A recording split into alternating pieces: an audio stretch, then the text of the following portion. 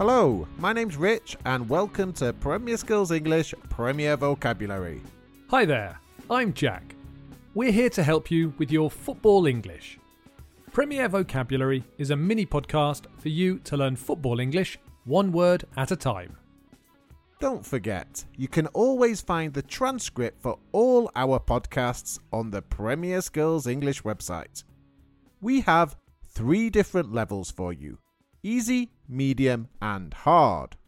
This episode is easy, so we're looking at common football words and phrases, things you use and need to know to play the game.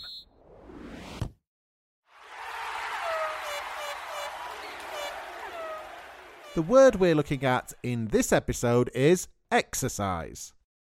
There are a number of meanings and uses of the word exercise, but we're just going to look at how the word is used to talk about sport and fitness. We'll look at how it can be used as a countable noun, an uncountable noun, and a verb. And we'll look at some common collocations with the word exercise. Let's start with the noun. Exercise is the physical activity we do to stay healthy and get stronger. It's good to do some exercise every day. Even if you only go for a 20-minute run, it's better than nothing. Yes, exercise is good for us. Here the noun is uncountable when we're talking about exercise and fitness in general. We might say that running is good exercise.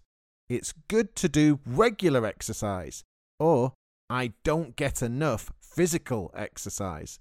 In all of these common collocations, exercise is an uncountable noun.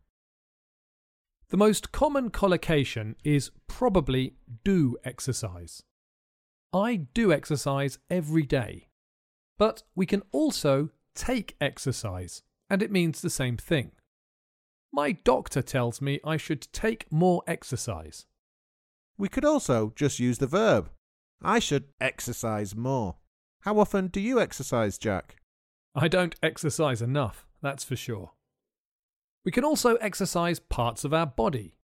Doing sit-ups exercises our abs, or lunges exercise our hamstrings and calves in our legs.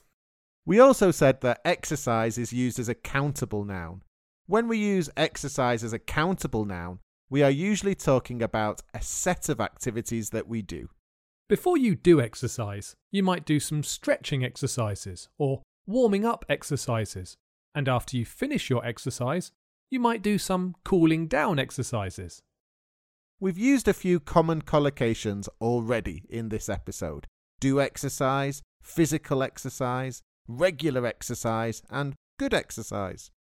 We also talk about different types of exercises.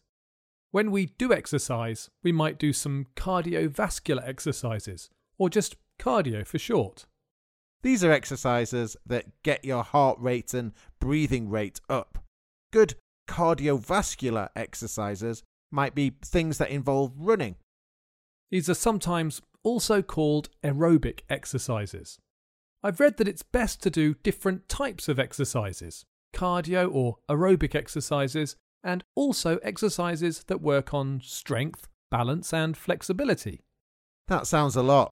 Maybe I should just buy an exercise bike. Then I can do exercise while I'm at work.